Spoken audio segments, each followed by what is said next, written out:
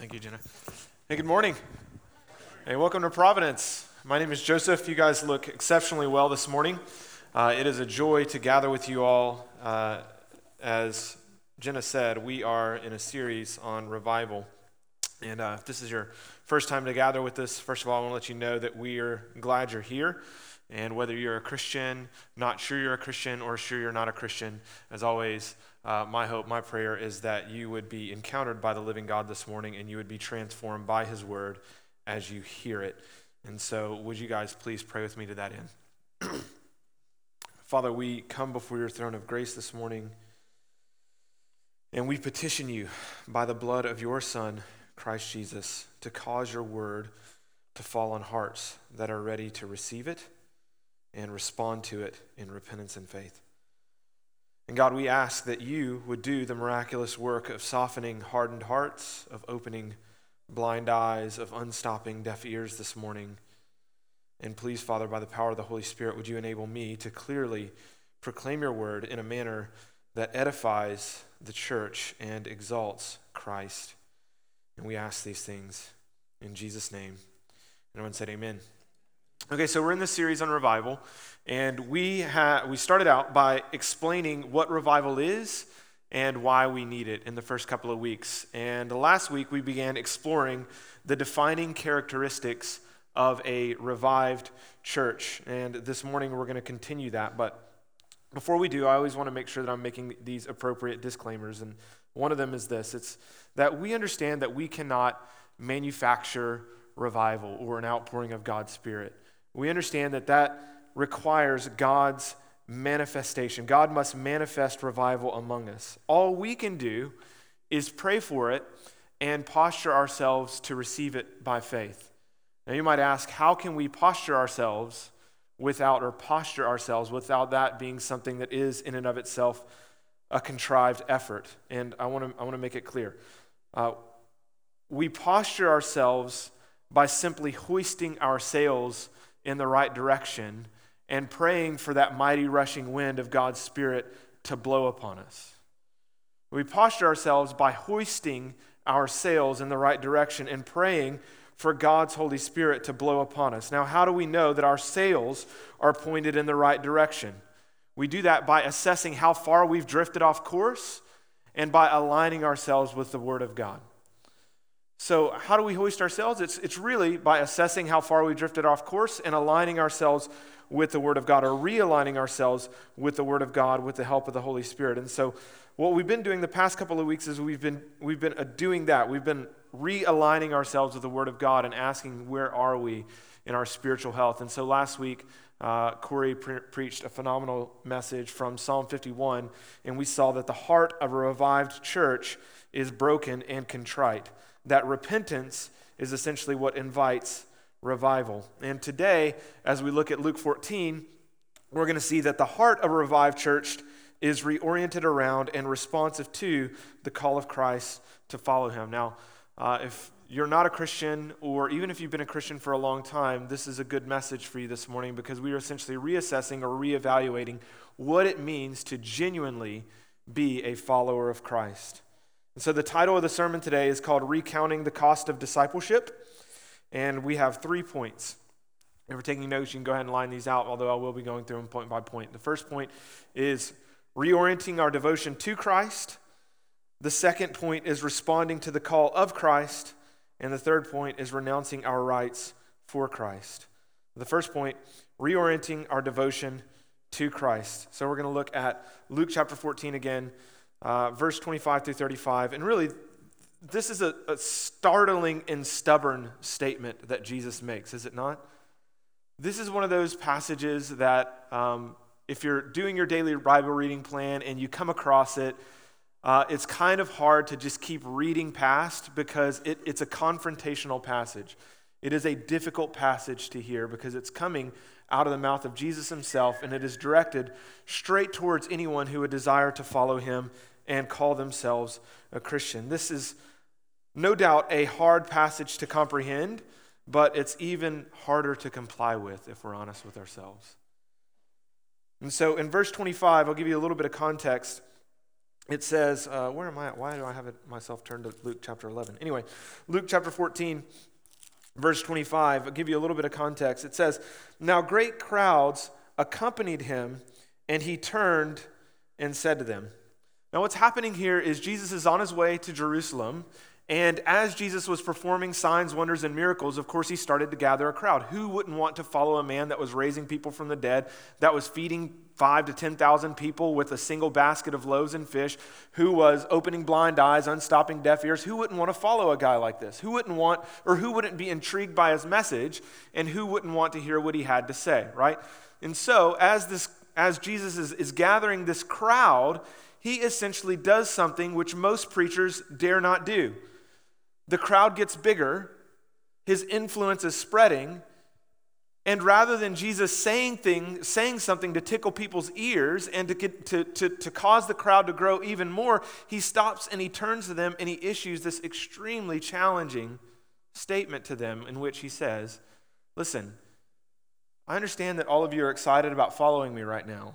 You can clearly see that I have abilities to do things for you that you can't do for yourself. Here's what I need you to know, though. That following me is going to cost you your life." Now, this is not what we would call a seeker-sensitive message, okay? For anyone that is like in a seeker-sensitive church, like, "Jesus, don't say that right now. The crowd's getting big. If you say that, the crowd's going to get much smaller." But Jesus, as we see throughout the scriptures, is not interested in large crowds that are half-heartedly following him. He would much rather have a devoted and faithful few that are fully following him. And so Jesus speaks this word into a massive crowd of people that have begun to follow him. And what he says is no doubt, as I said, hard to understand, and it's even harder to comply with.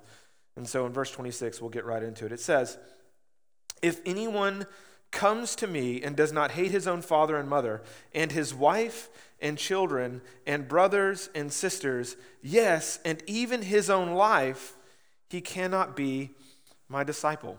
And we'll stop there. Already, it seems like Jesus might be contradicting himself. Because if you know much about the teachings of Jesus, it's that he speaks a lot about love, and he speaks a lot about loving him, about loving other people. He even calls us to love our enemies, right, in the Sermon on the Mount. So if Jesus, who calls us to love our enemies, why all of a sudden would he call us to hate our family? That doesn't make any sense. That would be completely backwards, right? So one of the things that we learn as we grow in our faith and we grow in our ability to study God's word, one of the things that you'll learn is that Scripture must interpret Scripture. And so anytime you see something in the Bible that seems to be uncharacteristic of what's in the rest of the Bible, then you need to interpret that passage through the lenses of the rest of the Bible. And you need to zoom out and see in context what Jesus is actually saying. And so no doubt the term hate seems to be at odds with the rest of Jesus' message to love. But we have to understand that Jesus' followers in this time would have known exactly what he was saying. Because the term hate, when contrasted with love for something else, was actually a Semitic phrase or a Semitic term, a Semitic statement, which meant, and this is important, to love less in light of a greater love. To love less in light of a greater love. Now again, Scripture interprets Scripture. I'm not going to turn there for the sake of time, but for you Bereans out there, you can take notes, okay? In Genesis 29, 30 through 31, we see that Jacob, by his own profession, loved Leah less than Rachel. Jacob loved Leah less than Rachel. But how God interprets Jacob's lesser love is God actually uses the term hate. It says, whenever God saw that Jacob hated Leah, he opened her womb, right? But Jacob never said that he hated Leah. He actually just loved Rachel more. And so the term hate here is to love less in light of a greater love. And so when Jesus says that we must hate our family, he is saying that our love for him must far outweigh our love for anyone or anything else. Our love for Christ must far outweigh our love for him or for him, our love for him must far outweigh our love for anyone or anything else. Excuse me. And what we're learning in this passage is that Jesus cares about the order of our loves. Theologian Augustine said that rightly ordered love is key to experiencing the fullness that God has for us in Christ, that rightly ordering our loves. And so whenever Jesus says that we must hate our family, the reason that he's coming after family in this cultural context is because family in that time was the strongest identifier for a person's life. That was the strongest and most stable source of a person's identity, was their relation to their family. And so Jesus is saying, I no longer want you to even be defined by your relationship primarily to your family. I want you to be defined primarily by your relationship to me. And so let's think about this for a second. What in our lives do we define ourselves primarily by? When someone says, "Who are you?" how do you respond? Do you say, "I'm an engineer. I'm an electrician. I'm a stay-at-home mom. I'm a teacher. I'm a retiree," right? First of all, you already answered the question wrongly because no one asked, "What do you do?" We asked who you are. But oftentimes in America, someone says, "Who are you?" and we start listing out what we do, our roles, not our identity. But what is it that you identify yourself most with? What role? What responsibility? Jesus says, I want you to identify yourself with me completely and wholly over that. I want you to see yourself as my follower, as my child. And when you see yourself in light of something else, or when you build or base your identity upon something else, you have misordered your loves. And when Jesus says we must hate our family, he's saying our love for him must far outweigh our love for anything else. He is after our order of loves. Jesus refuses to be, brothers and sisters, our second love. He refuses to play second fiddle to anything else in our lives. And he wants to make that absolutely clear. In Luke 10:27, Jesus says this is a passage that we're all familiar with. It's called the Great Commandment. We often will refer to it as. Jesus says, "You shall love the Lord your God with all your heart, with all your soul, and with all your strength, and with all your mind, and you must love your neighbor as yourself." And when Jesus says that we need to love God with all of our heart, all of our soul, all of our strength, and all of our mind, oftentimes as Christians, we tend to love God with one of those things, but not all of those things. We love God with all of our mind. Some of us love to love God with our mind. We love to read books. We love to read blogs. We love to reflect upon deep theological truths. We love to love God with our mind. But oftentimes our love for God with our mind is disconnected of a love for God with our heart, or with our soul, which is our will, the seed of everything that we are. Or something that we often don't pay attention to is we don't pay attention to the fact that Jesus says that we should love him with all of our strength. Now, is he saying that like we should love him with our biceps and our triceps and our quadriceps, right?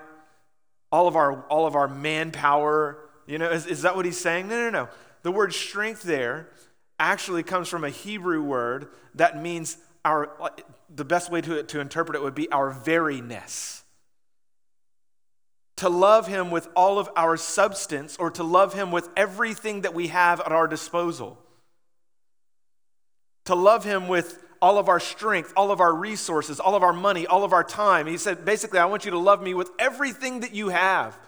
He uses basically the panorama the broadest panorama that he possibly can to say, heart, mind, soul, strength. I want you to love me with every fiber of your being, and I want you to love me with everything that I have given you at your disposal. I want you to love me with your money, with your time, with your family, with your laptop, with your job. I want you to love me with everything that you have. I want you to love me. And when you don't love me with all of your heart, mind, soul, and strength, your loves are disordered. And listen, friends, when our loves are disordered, our hearts are discontent, and our lives are dissatisfied.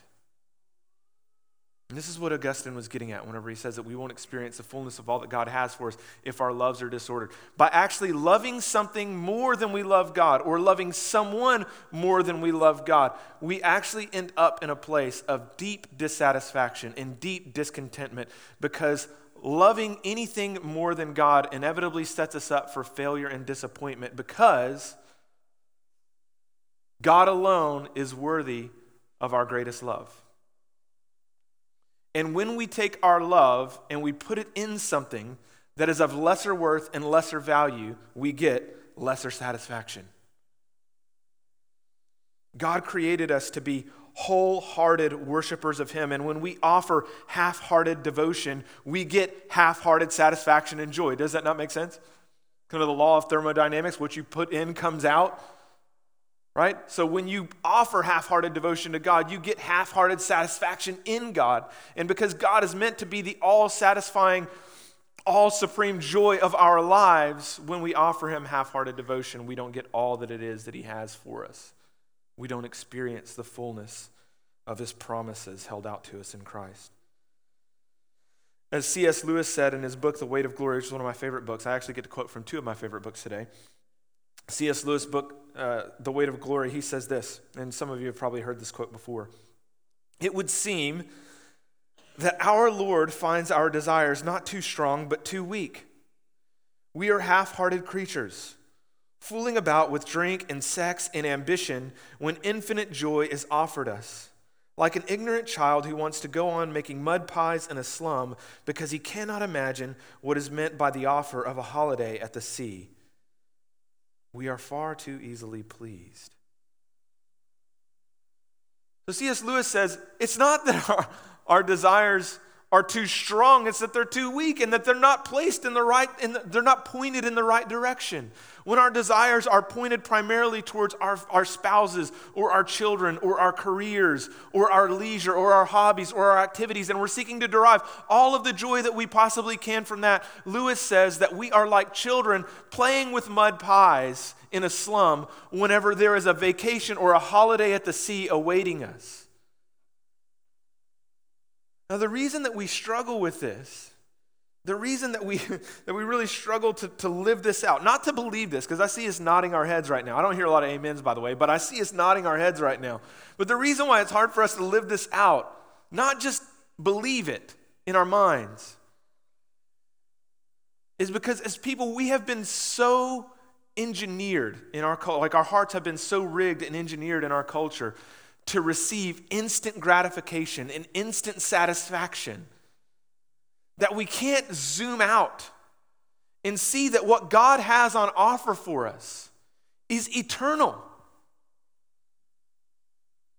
I remember hearing a mentor of mine and a friend of mine say, a problem with Christians is that we don't know how to live this moment in light of that moment. That moment being whenever Christ comes and consummates all things and makes all things new.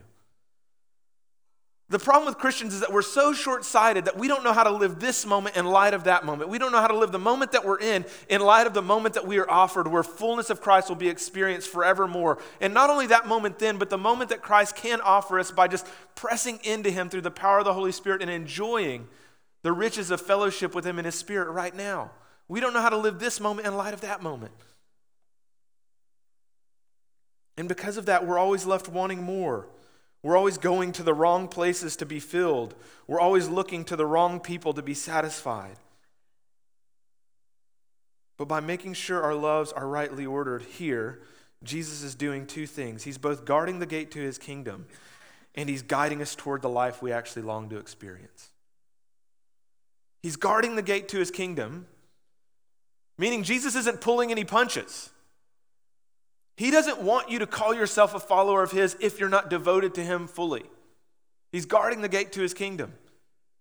He stands at the gate and He says, are you going to love me with all of your heart, mind, soul, and strength? Are you going to pursue me in that way? If not, then stay right here.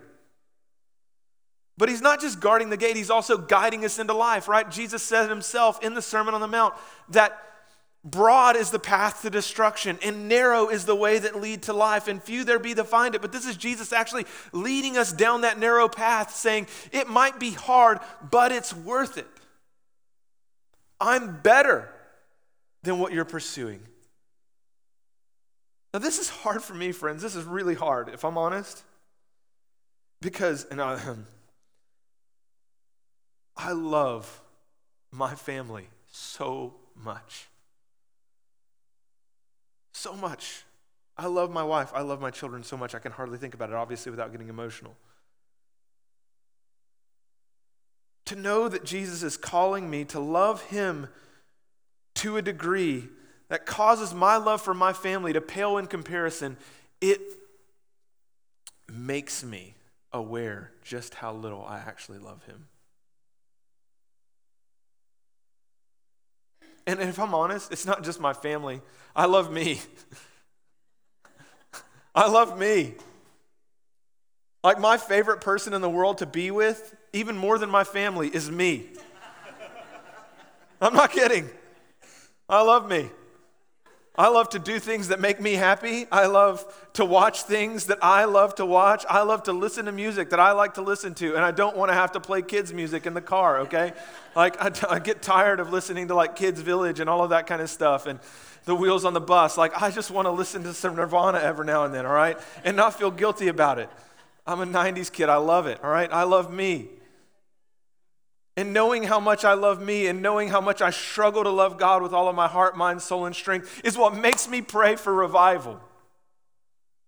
God, I need my heart to be revived and renewed because I know that my shallow and feeble attempts to love you with all of my heart, soul, strength, and mind are just that. They are feeble attempts.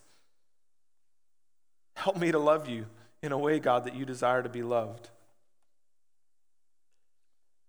He's not just guarding the gate. He's guiding us toward the life that we long to experience because he knows that when we love him with all of our heart, mind, soul, and strength, we actually experience the satisfaction and joy that we long to experience. The second point of the sermon is, and we see this in verse 27, is that Jesus calls us to respond to this, to picking up our cross and following him. The second point is responding to the call of Christ. And in verse 27, we see, and I'm telling you, it just doesn't get any easier as we keep reading this passage. Verse 26 is hard enough, but it doesn't get any easier. Verse 27, it says, whoever does not bear his own cross and come after me cannot be my disciple. Now, mind you, Jesus is saying this before he had taken up his own cross. So his disciples had not seen him take up his cross and die on it. So in their mind, all that they're thinking about right now is that the cross is a tool for torture and execution in Roman culture. As they're hearing this, they can't visualize Christ hanging on that cross. Some of them aren't even certain that Jesus is going to die yet, right? They're still arguing and debating about that. So they're not seeing Christ hanging on the cross. They're not seeing the crucifixion of Christ. They're seeing just the Roman tool of torture and execution. And they hear Jesus say, if you're going to be my disciple, that tool of torture and execution is what you have to pick up and follow me. Could you imagine how staggering that would be? They're like, wait, man, I liked it better. I liked it better when you were just like healing blind people and stuff. I liked it better whenever I could come to you and my daughter was sick and then you would just heal her. Like, I like that Jesus better. I like the Jesus that does stuff for me better. I don't like the Jesus that calls me to pick up a tool of torture and execution and follow him. Why? Why would Jesus use such a gruesome image? Because, brothers and sisters, and I don't want to try and soften the point because I don't think Jesus softens the point. He actually wants to illustrate the severity of what it costs to follow him. So he goes and pulls one of the most severe images from culture that he possibly can, which is the Roman cross. The Roman cross in which people were nailed to naked, and they died by asphyxiation over a course of days. And were often left there, right? As their bodies decomposed and rotted. This is the image that Jesus uses to say, if you're going to follow me, this is what you have to pick up. This is what you have to bear. So listen, the reason he does this is because this is so important, is because before we can call ourselves Christians, Jesus first wants to confront our desires, and he wants to call us to make that life or death choice. So standing right in the middle of our desire to follow Jesus is a cross, but it's not just his cross, it's our cross too. Yes, when we become Christians, we come before the cross of Christ and we say, God, I believe that you died as an atonement for my sins. I believe that you satisfied the wrath of God. I believe that you were killed and that you were buried and that you rose again. I believe these things, God. I want to follow you. And then so Jesus says, okay, on the other side of my cross, then there's your cross. And after you have professed faith, the way in which you live out that profession of faith is by picking up your cross and following me with it. Standing right in the middle of our desire to follow Jesus is a cross, my friends.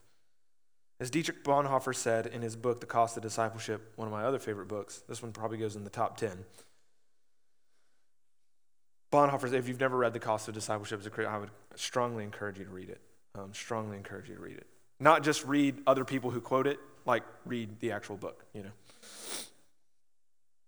It's funny. There's people will be like quoting reformers and things like that. I'd be like, have you read that? No, but I read it in a blog. Okay. You should probably read the book too. The cross is laid, this is Bonhoeffer, the cross is laid on every Christian.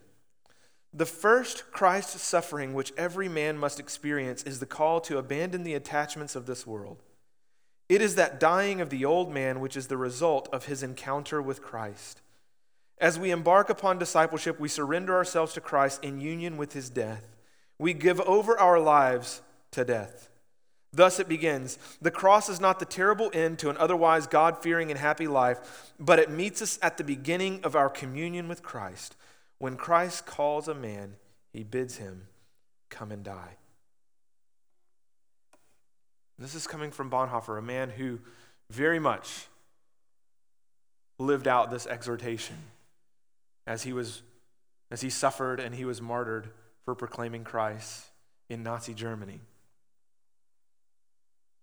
Bonhoeffer was a man who was deeply concerned, and he takes issue with it in the beginning of the book, The Cost of Discipleship. He was deeply concerned with what he called cheap grace. And cheap grace is essentially taking the cross of Christ, but not taking up your own cross. Being satisfied with saying that you believe in the cross of Christ and his substitutionary death on your behalf and all of those things, and believing that you are justified by his grace, and even saying that you are justified by his grace through your faith, but your faith never translating into cross-carrying obedience. Bonhoeffer says that is cheap grace. It is not real grace. That is not real Christianity. Now the key here is the term come after me in verse 27. Whoever does not bear his own cross and come after me cannot be my disciple. The reason why this term come after me is key is because Jesus expects us to follow him. Listen, friends, if you're a Christian, Jesus actually expects you to submit to his authority and surrender your life to him.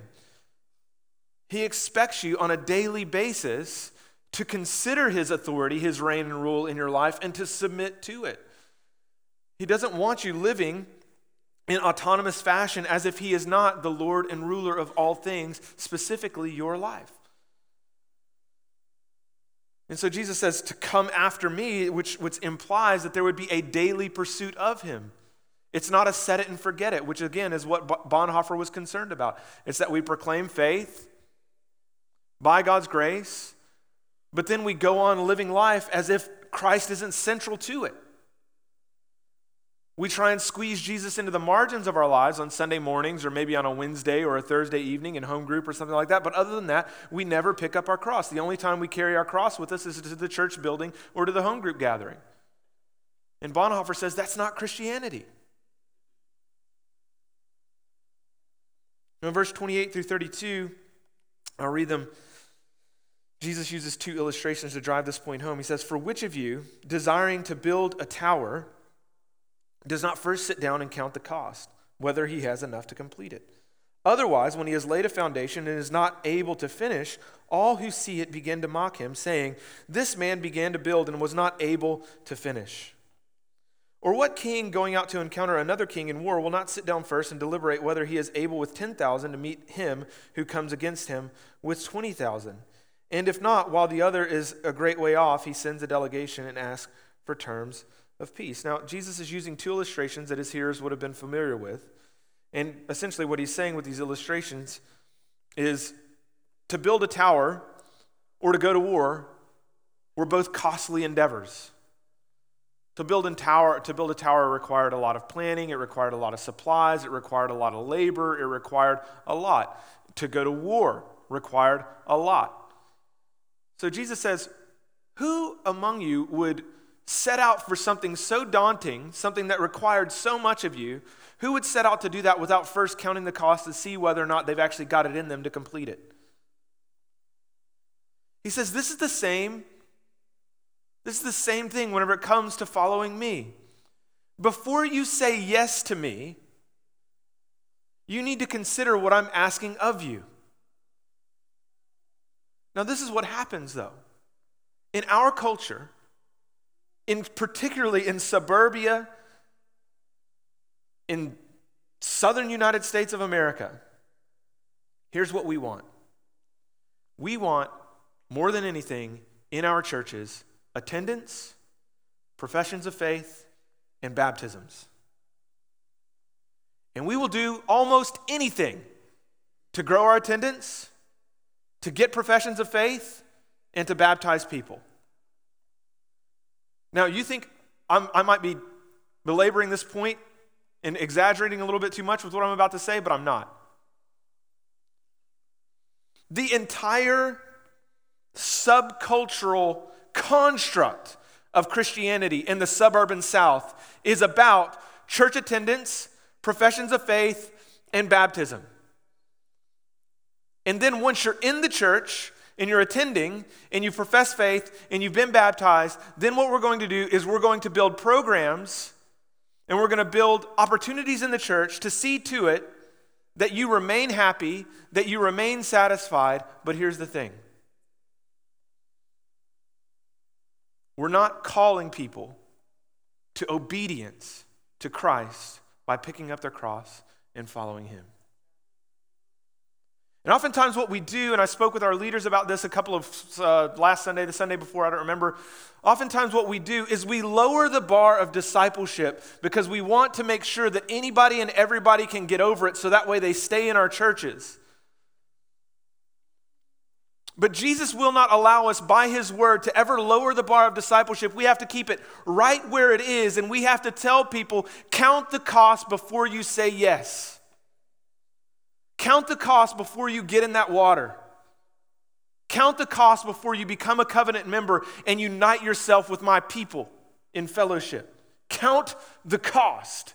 Because once you say yes to me, then I'm going to expect you to say yes to me every day, every moment after that. And if you're not willing to say yes every day, every moment, at every opportunity, in every crossroads, then you cannot be my disciple. You can't call yourself a Christian.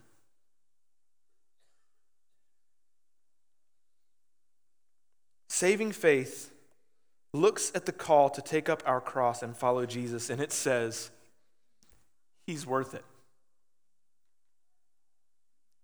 Saving faith looks at our call to take up our cross and follow Jesus and says, he's worth it.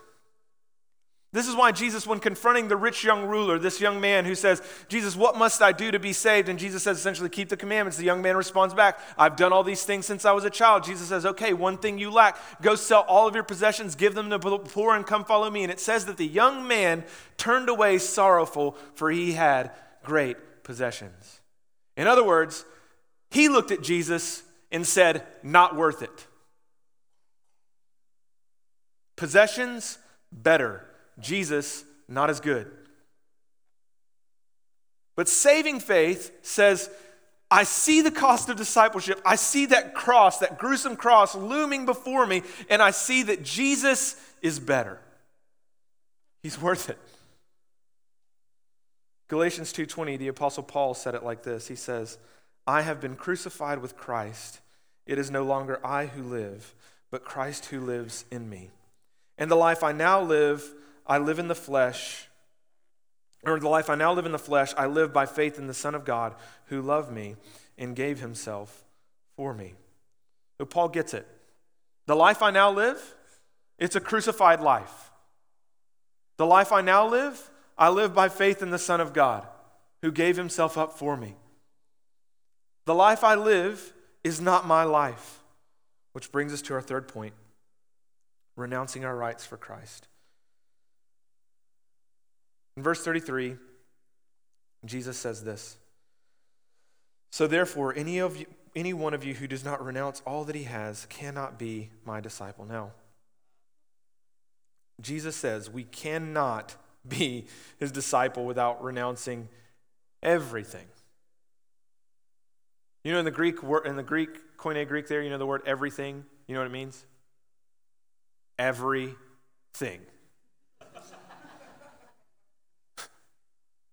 It's astounding. Everything. All of it. Unless you renounce all of it. What? Everything. Seriously? Yes, seriously. Everything. Jesus wants us and expects us and calls us to renounce everything.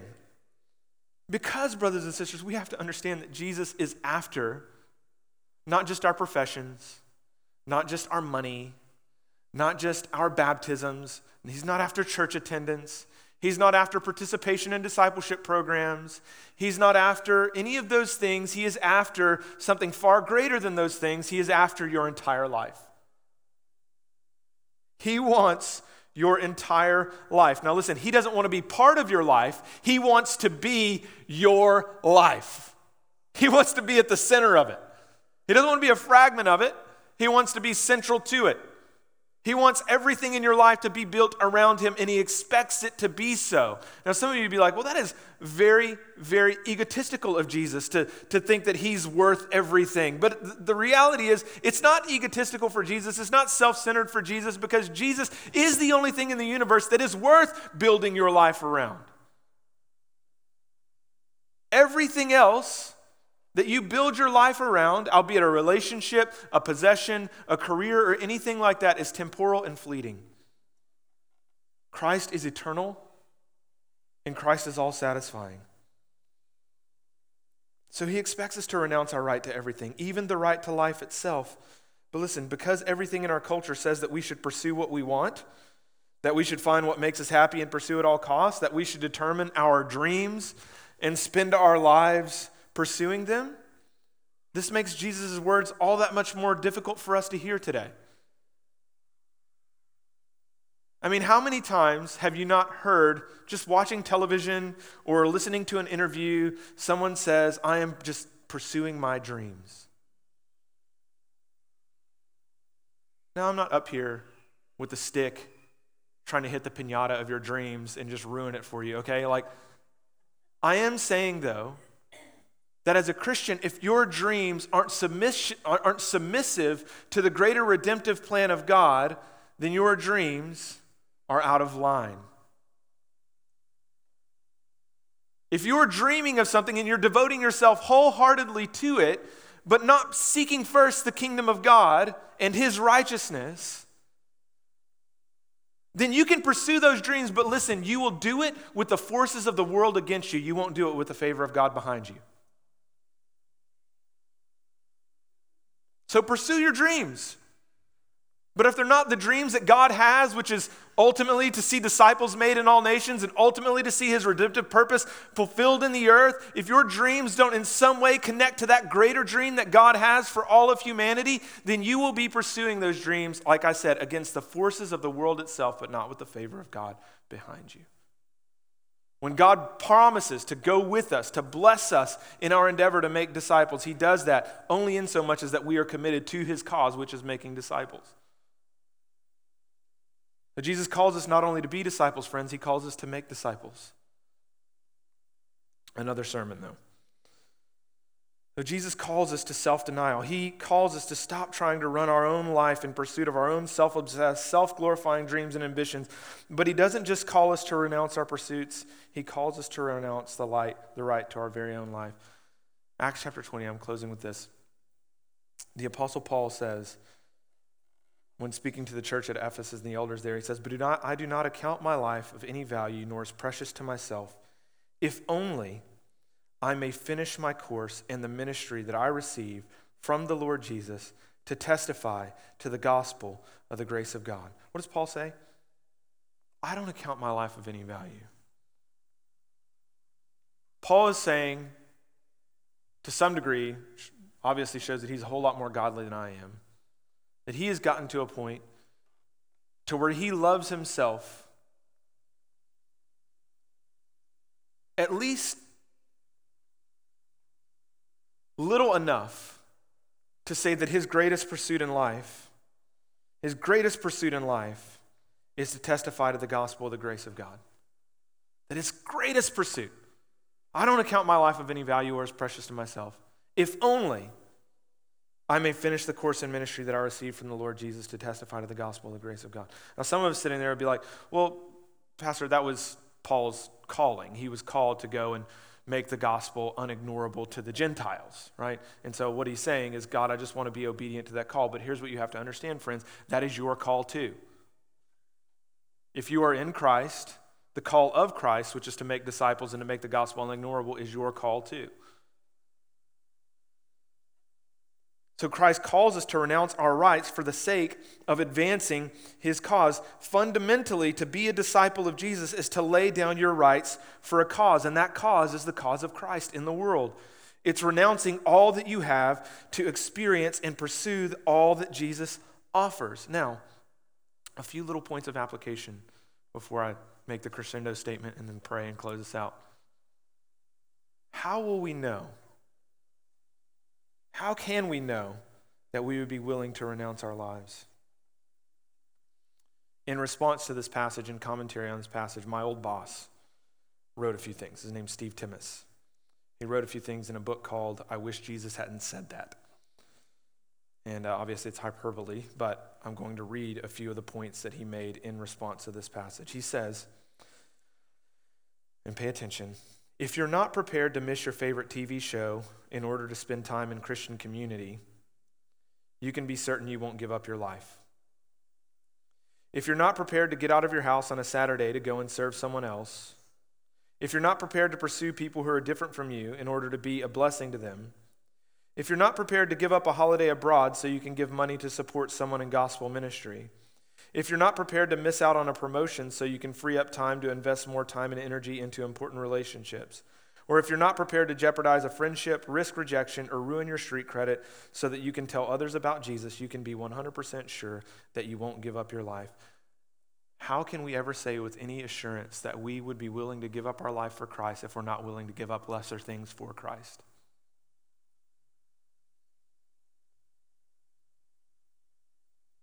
We're praying for revival here, brothers and sisters, because I know all too well in my own heart, and I know by spending time in community with my brothers and sisters in here, that we need God to renew our hearts, because I know I would, on this list, probably choose almost every single one of those things.